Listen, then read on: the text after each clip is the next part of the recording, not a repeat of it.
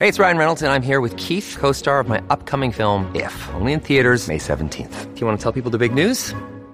All right, I'll do it. Sign up now and you'll get unlimited for $15 a month and 6 months of Paramount Plus Essential Plan on us. MintMobile.com/switch. Upfront payment of $45 equivalent to $15 per month. Unlimited over 40 gigabytes per month. Face lower speeds. Videos at 480p. Active Mint customers by 531.24 get 6 months of Paramount Plus Essential Plan. Auto renews after 6 months. Offer ends May 31st, 2024. Separate Paramount Plus registration required. Terms and conditions apply if rated PG. This is the Golf Under Par podcast. I'm your host, Dr. Jeremy McCullough. We are on a journey to find the information that's going to help you play the best golf of your life. Join us now as we dive in. Welcome, everybody, to the Golf Under Par podcast. I'm your host, Dr. Jeremy McCullough, here with a very special guest, Dr. Emily Wiggin. She's a chiropractor up in Nova Scotia. She works with a lot of high-performance juniors there in the province. And she works to help golfers, particularly, improve their performance and their resiliency. So welcome to the show, and thank you for being here, Emily. Thanks for having me. I always start off asking everybody, how'd you get into golf? So I really wish I had the sense to get into it as a junior. But I had this really bad experience where my dad dragged me to this practice hole when I was like 7, and we were there for what felt like 4 hours in like the blistering heat, like on the same hole. And I was just like, no, I hate this sport. It's terrible. So needless to say, I didn't pick it up as a junior, which is really unfortunate. But anyway, so I revisited golf when I got a job in the pro shop at Northumberland Links in Nova Scotia. And it's an amazing golf course, some of the fastest greens in the province. And it's funny, I dabbled my first year there because I assumed that to be a like quote unquote member, like you have to be amazing. And I just had this concept in my mind that everybody who walked in the door was amazing at golf. And it kind of scared me away from the sport. And then the next year, I was asked to run the beverage cart. So I was out there and I was witnessing all these golfers and clubs flying everywhere and divots being taken before the ball. And anyways, and I was like, okay, well, I'm a generally athletic person. I think I can have at the sport. So I did pick it up, and I didn't formally get lessons until several years later. But yeah, I love it. It's when they say you've got the bug, it's totally accurate description. But it's a great sport, and I'm a biomechanics nerd. So, getting into that sport and loving the sport, and then getting connected to and being interested in the biomechanics, like everything of where I'm at now seems like a very easy and natural transition. One of the few sports where biomechanics actually plays a factor. Well, not that they don't, but it's okay to be a biomechanics nerd in golf. Yeah, absolutely. 100%. I mean, I don't think I'm Bryson going on about the coefficient of restitution, but right. I do like the biomechanics. I think my favorite of him, I'll go on a tangent here, was when he had the umbrellas and they were trying to create wind as he was putting to simulate the wind in Hawaii. That's probably my favorite thing about that I've seen him do. That's something else, but hey, he's got his method and he's going to stick with it, and it works for him for the most part. whatever works. And it's one of those things that, at the beginning, you kind of like raise an eyebrow at the things he does, but if it creates performance, then all the power to you. Just own it. Yeah. Awesome. So you mentioned being pretty athletic, and I think I saw somewhere that you played some college volleyball. Is that correct? Yes, I did. Where'd you play at?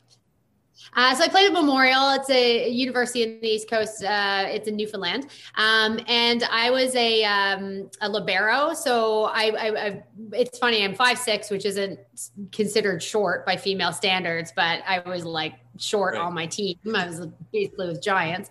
And I actually transitioned to a libero when I was in grade 11 because I was always a good defender. And so, I absolutely love the sport. I was a big hitter until that, I was a big hitter in the bantam stage, and then it's like juvie, the nets go up just that much. And then I wasn't such a big hitter, but anyways, it's a great sport. I don't get to play it anymore. I really would like to get back into it, but kids, life, all that stuff. Right. Cool. So out of curiosity, how does you feel like some of your volleyball skills has transitioned into some of your golf swing and your golf skills? Well, it's super rotational.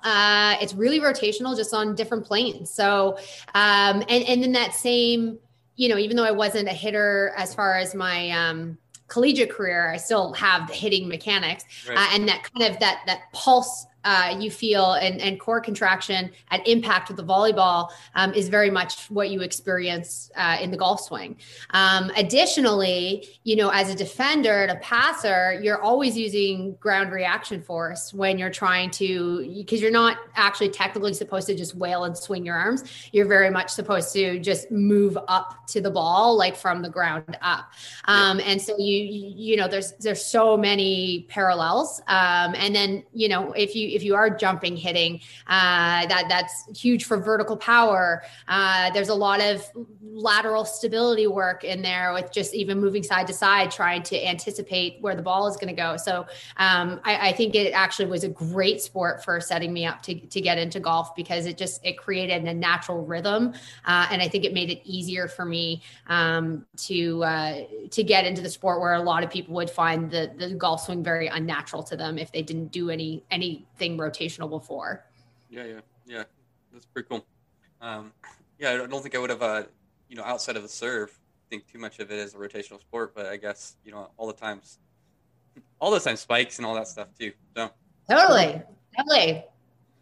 And so you're a chiropractor, so we want to talk a little bit about injuries, and then we'll kind of maybe work our way into some training stuff there too. So what's kind of the most common injury that you find in a lot of your adult amateurs, or really just adult golfers in general? So it's really funny, because when I remember when I was doing my TPI medical and they were talking about the stats, like the number one was like wrists. And I was shocked, because wrist actually isn't the number one thing I see. I see like low back and shoulders and neck. Don't get me wrong, I do see wrist, but it's definitely not anywhere near my number one. So I would say a huge ton of people are people who have either had a low back injury, whether it was pertaining to golf or not pertaining to golf, and their goal is to get back to golf safely. So we're looking at, stripping away the layers, rebuilding their movement competency, building their capacity, and then making it a little bit more sport specific so that they can kind of have a return to play plan. And then as far as like the more competitive players, they'll have back pain for different reasons, depending on what demographic they're in. So if I have a junior who's got low back pain, I'll give you one example. We had one kid who, great player, but had like a really abnormal amount of side bend. Like you're looking at him in slow motion and you're like, he's going to fold in half. And so he had back pain, but interestingly, if you got him to resist like a side bridge, shaking all over the place. So I'm like, here's this kid who's just laterally bending like crazy, but can't even resist that movement. So that's where I would get back pain in juniors. But in adults, it's often like disc. You've got your reverse spine angle, where people who, they get so far up into extension and there's this giant extension deflection moment. So they blow out a disc, or people who are just, they're chronically in a C posture, their pelvis is tucked under them. And so they're not getting mobility through their mid back, and they're not getting mobility through their hips. So they're shearing the midsection. So I'd say low back, honestly, probably the most common. And then, a lot of shoulders, but I say the shoulders is just because of, I have a lot of demographically, a lot of over 50 male. And how once you hit age 50, rotator cuff degenerative things are all just exponentially more common. So whether that's related to their golf or just anything in their life, I think, I don't think it's necessarily caused by golf, but I do see it a lot, but more so the demographic. Yeah. No, I agree. And so from what I understand, it's maybe more of a stability issue with the juniors, that you have the back pain, and then more of a mobility issue for more of the adults, right? 100%. Yeah. Okay. All right. And so then you mentioned the wrist injuries and TPI, and I think that comes with a lot of maybe more higher level players, right? The lower handicaps, they tend to have a little more wrist issues with all the different types of hand movements that they're trying to get to control the face. So I'd be curious to talk to you a little bit about that. And, with the concern that a lot of those players have, let's say somebody's coming in with a lead wrist issue, kind of treatment options are we looking for? And then maybe how can they build their resiliency to the movement that's causing that wrist issue? So very first thing, is there pain and inflammation? Because we obviously have to go through the steps of just, whether we're doing cold laser therapy, taping, just active range of motion stuff, just to calm the acuteness down. But then a huge part of my assessment, especially with lead wrist, is always going to be kinetic chain from the neck down. Because I have always see like some kind of scapular stability imbalance. Maybe, there's a neck issue that's feeding into the scapular problem. And I just don't find you can ever just treat a wrist in isolation.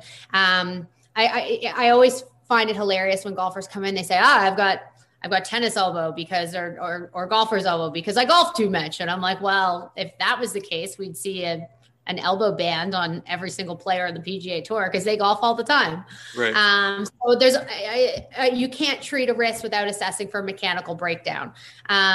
So I'll deal with the wrist issue itself as far as the pain, swelling, and calming that down. Also looking at carpal mobility because a lot of times you might have a lunate restriction or a scaphoid that is a little anteriorly or posteriorly shifted.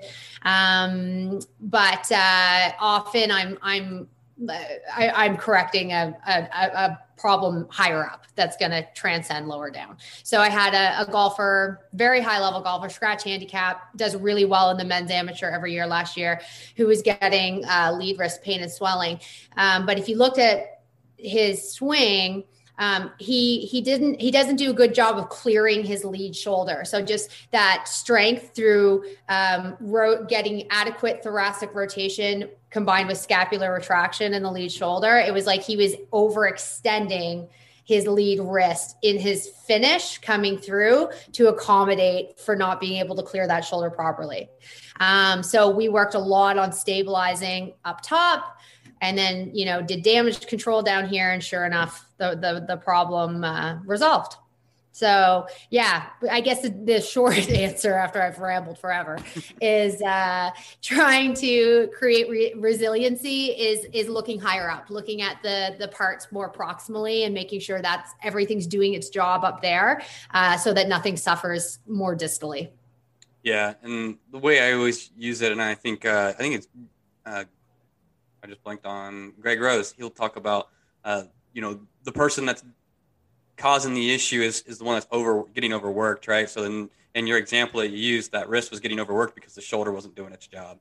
And so he uses the example of carrying bags of sand or something like that. And, if one guy backs out after a couple of bags, then the guy that's still doing the bags, he's going to be one that's going to feel it the next day. And so I think that's a great example to help people understand, okay, so that's why the wrist is really kind of being irritated because he's trying to do something that maybe he's not designed to do or is trying to compensate for the problem up the lead. So I agree. That's a great option. So with that, so what do you kind of, I guess, we see that lead wrist there. You mentioned the scapular stuff. So talking through some maybe training stuff people can do in order to avoid that common problem. Like in terms of like what kind of exercises they should do, or yeah, exactly. Yeah. So, I mean, the great thing about scapular stability is there's so many great exercises you can do with very minimal equipment. Like it's not like you need more than like some TheraBands. So the first thing when I'm looking at scapular stability, first I'm looking at their T-spine. So it's like we just keep going higher up the kinetic chain. So I would actually get them doing some thoracic like rotation and extension exercises if there was a deficit there. And then, just taking some bands and doing, whether it's resisted horizontal abductions, you've got your Ys, Ts, Ws, your wall slides, your banded wall slides. You could really, you can go on forever. And then you've got all your serratus exercises, your push-up plus, scapular clocks. But yeah, you kind of have to figure out what the individual deficit is, because everyone's a little bit different, but obviously there's people who fall into more common categories than others. But yeah, I don't think it's kind of hard over a podcast to be like, this is what you need to do, and this is how you do it. But there's a lot of great resources out there as far as like what you can do with scapular stuff. And there's a lot of great physios on social media who physios, chiros who share a lot of those exercises. And I'm always like, hit and save, because I'm like, oh, that's a good one. Yep. Because people are increasingly creative and coming up with more and more stuff. And actually, what's his name? He works with all these. Eric Cressy. He does a lot of cool stuff on scapular stuff, because he does so much with the major league pitchers. So he's a good resource for people to follow. I don't really have anything that over a podcast I can describe too in depth, but get some bands. Yeah, no, I agree. It doesn't take a whole lot to really get that stability in there. And, even just getting some weight bearing type exercises is always good, and doing those different variations I find to be and then also helpful. people have to find what position they can adequately perform an exercise. So like you might have someone that, does that TPI test where they have to raise their thumbs to the wall, and they can't do it when they're sitting upright. But if you lay them down on their back, you change the stability requirements, and then they can get their thumbs to the floor. So same thing goes with scapular stability exercises. They might have to start in a supine position, and then you might have to increase the demands of the movement by changing their position. Yeah. You got to find out where that breakdown happens, and start before that breakdown happens, so they can perform it adequately beforehand and control that. Yep. I agree. This is definitely true. And again, so we talk about this almost every time we get people on here, and it's all about assessment, whether it's a PGA pro and talk about it and like, okay, I can't tell you how to fix your slice unless I know what you're doing to cause that slice. Same thing that with physical therapists and chiros, where it's like, okay, yeah, you may be there might be some commonalities that we find with these things, but without really knowing what your specific things are, it's hard for us to say, oh, this is what you need to fix this, right? So, but there's a lot of great things you can do for that shoulder to kind of create that stability that we're looking for to minimize the wrist. And I think you brought up Eric Cressy and how his work with shoulders. If you watch a lot of his stuff, it's so much of it is the shoulder, even though we think of pitchers, the problem is at the elbow. And so it shows you another thing where, okay, it's not where the problem is, it's just the victim of the problem of something up above the chain. Well, and that always makes me think of, I know we're talking about wrist, but that always makes me wonder what's going on with, I feel bad talking about Tiger Woods given his present state, but Tiger Woods is, I always wonder, what are his hips like? Because, his mid back and his low back, or because of his low back, because he's had those 5 surgeries in the low back, but he's also got a history of knee injuries and knee surgeries. And then I think he might have even had an elbow injury at one point. So you're kind of like in your head, you're kind of doing the whole mobility, stability thing. And you're seeing breakdown at the elbow, breakdown in the low back, breakdown at the knees. And so you wonder if he's got some like backwards stuff going on in there. Unfortunately, he's going to have a lot more backwards stuff going on, but Yeah. I just finished recording some videos and stuff like that, talking about what was going on with him and what he's expected to do over the next months, maybe even a year, depending on how severe those things are. But we'll get back onto what we were talking about here with. I digress. Yeah, and so I know you do a decent amount of yoga and performance training with some of the golfers you work with, whether that's from a juniors or the adult standpoint. And I was curious to kind of pick your brain on some yoga. We always hear people being like, "Oh, I got to do yoga to get my mobility." But what's some of your stuff for golf performance? Because yoga is more than just mobility work. Yeah. So what is really funny about yoga is it really is one of those things that's for some people and they're not for other people. So I don't know if you've encountered this in practice, but it's always the people that are insanely hypermobile and unstable that come to me and they're like, I'm like, what do you do for exercise? And they're like, yoga. I love yoga. All I want to do is yoga. And they're like, dural tension everywhere. And you're like, why is this person doing yoga? So when I teach and do yoga, it's never like a sit in the max depth of a stretch for as long as humanly possible. It's very much like a flow and like from, like, trying to be very stable through these movements. I don't teach any ridiculous back bends. And even when you do have, small back bends like Cobra, upward dog, I'm teaching people to engage their glutes and put their tailbone towards the floor to keep the lower facets open. And I think yoga can be a beautiful, like wonderful adjunct as a mobility and a stability exercise. It's just that it's unfortunately got a bad rap, and it's got some people who don't have a great anatomy background or physiology background teaching it, and it's pushing people into these depths and these beyond the capacity that they should be put into. But I think it can be used really great, especially when you think of how important, dynamic warm-ups are for golf. I see yoga as like an extension of a dynamic warm-up, essentially.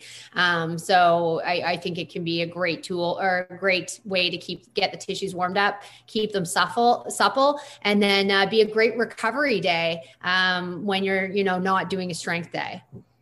Yeah, no, I definitely agree. My wife does a decent amount of yoga, taught for a little while there. So interested in, talk about, the stability aspect. I think that's something that people oftentimes don't think of with yoga, because they always just think about the person folding in half when they're doing it. And so what kind of things can people, or what are some of your favorite things to do for a stability standpoint to maybe help with people's stability working like on the golf swing, where you're having that transition between the backswing into the front swing?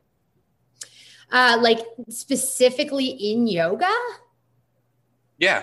So I don't know, like first thing that comes to my mind is like a Warrior 3. Right. I focus a lot on, in yoga, I focus a lot on people being very aware of how to control the pelvis and how to control the pelvic position. So you'll see people like drop into a Warrior 1, Warrior 2, Warrior 3, and they're just dumping into extension in their low back. There's absolutely no control. It's just like they flung their arms up in the air, they're in their lunge, and they're just, hanging out. But, so very much about, point your tailbone down towards the floor, feel the glutes engage, the lower abdominals will tighten, kind of that, that constant pelvic engagement, because people get really sloppy where they kind of just, it's almost like they drop into the yoga pose as opposed to stably maintain the integrity of the pose. So I think one thing that's great for yoga is being able to flow from pose to pose, especially the balance poses, really gives you awareness of, well, first of all, it's really great for hip stability, but really good for strengthening the intrinsic muscles of the feet, which a lot of people don't think of when it comes to pressure control. So I think that I would say my balance is excellent in my golf swing, and my awareness of the ground is probably elevated beyond a lot of people, just because my balance in general is so good. But yeah, I love the transitions from, say you're doing a tree and then extending out into a Warrior 3 or an airplane, coming back up, working that sagittal hip stability. One of my favorite poses for golfers actually is, would be going from a half moon to a twisted half moon, which is essentially like a harder, hip airplanes for hip stability. Yeah. It's kind of like that. So you actually have to transition from being on one leg with completely open hips to then rotating to a closed and internally rotated hip and facing the other way, all while maintaining your balance. So that's a fantastic exercise for controlling how to load the hip.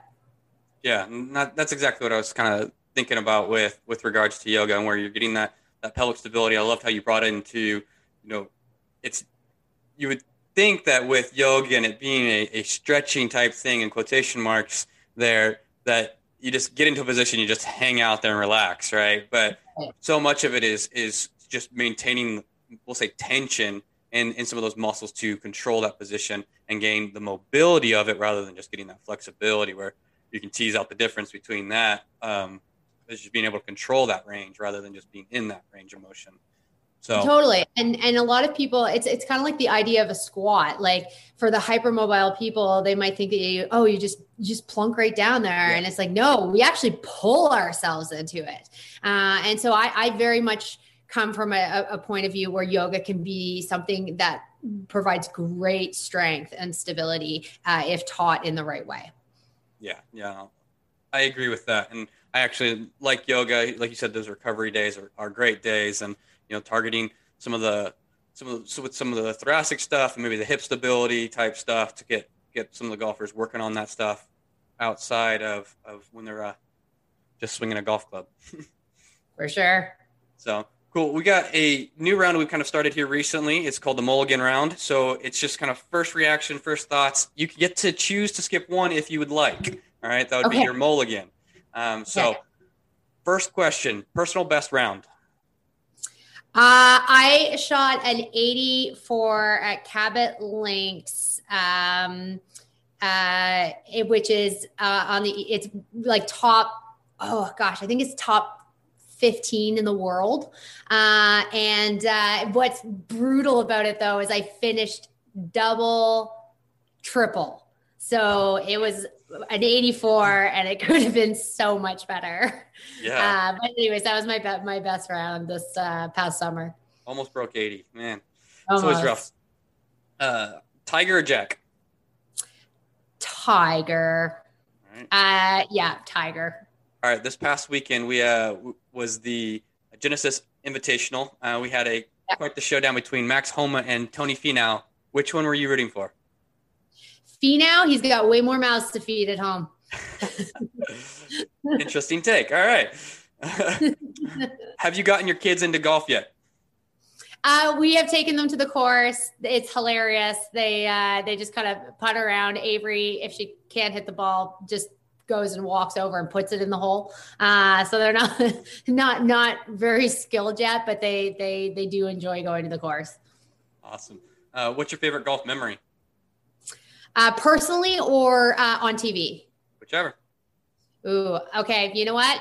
It's when Tiger won the Masters most recently, and watching him actually after he won walk up to his kids.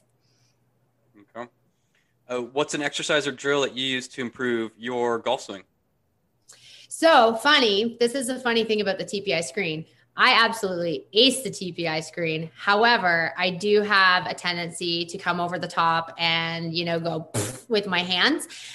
So one of the drills that Jeff gave me, which, by the way, you shouldn't always treat your spouse or teach your spouse, that can go sideways, is to actually do a few swings where I actually just tap the ground behind me. And it just kind of sets my path a little bit better. So you actually kind of like, it just helps you shallow the club.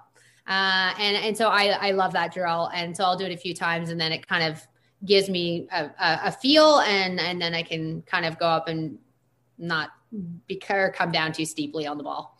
So is that like a practice swing, or just before you go out and play, you do that a handful of times? Yeah. It's kind of like a feel thing. So it's like, that won't be my practice swing, but I might just like, swing the thing down, tap the ground behind me, do it a few times, and then I'll go do my practice swing, and then I'll hit the ball. Okay. So you're doing it regularly throughout the round.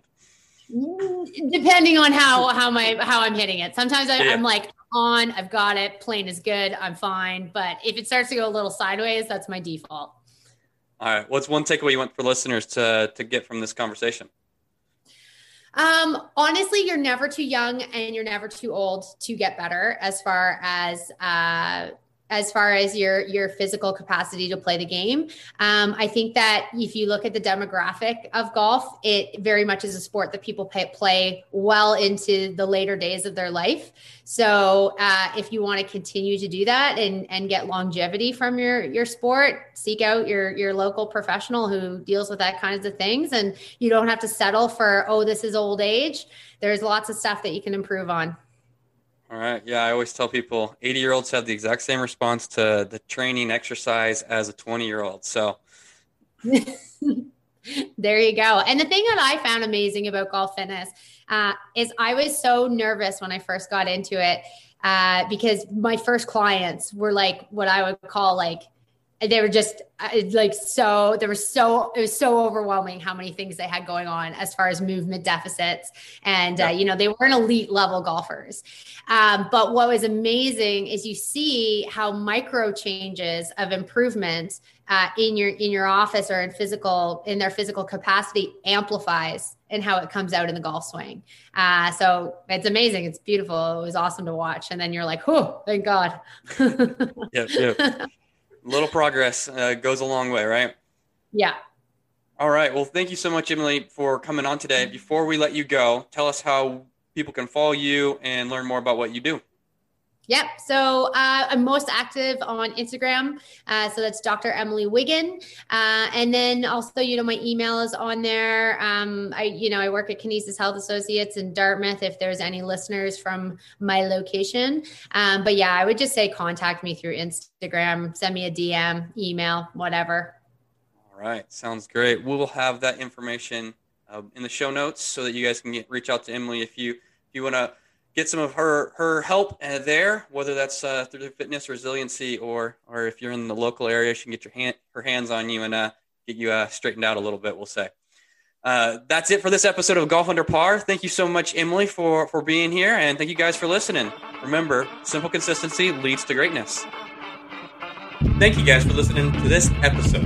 Hopefully you've enjoyed this content on the go. If you found it helpful, please share with a friend and leave us a review on iTunes. This allows us to reach more golfers just like you that want to play under par. Do you want to be stronger and healthier? Well, I've got a resource for you, Golf Fitness Tips. It's a free Facebook group where we talk about how to take care of our bodies so that we can play more golf, we can play golf longer in life, and we can play better on the course. If that interests you, then check out the link below or search for Golf Fitness Tips on Facebook.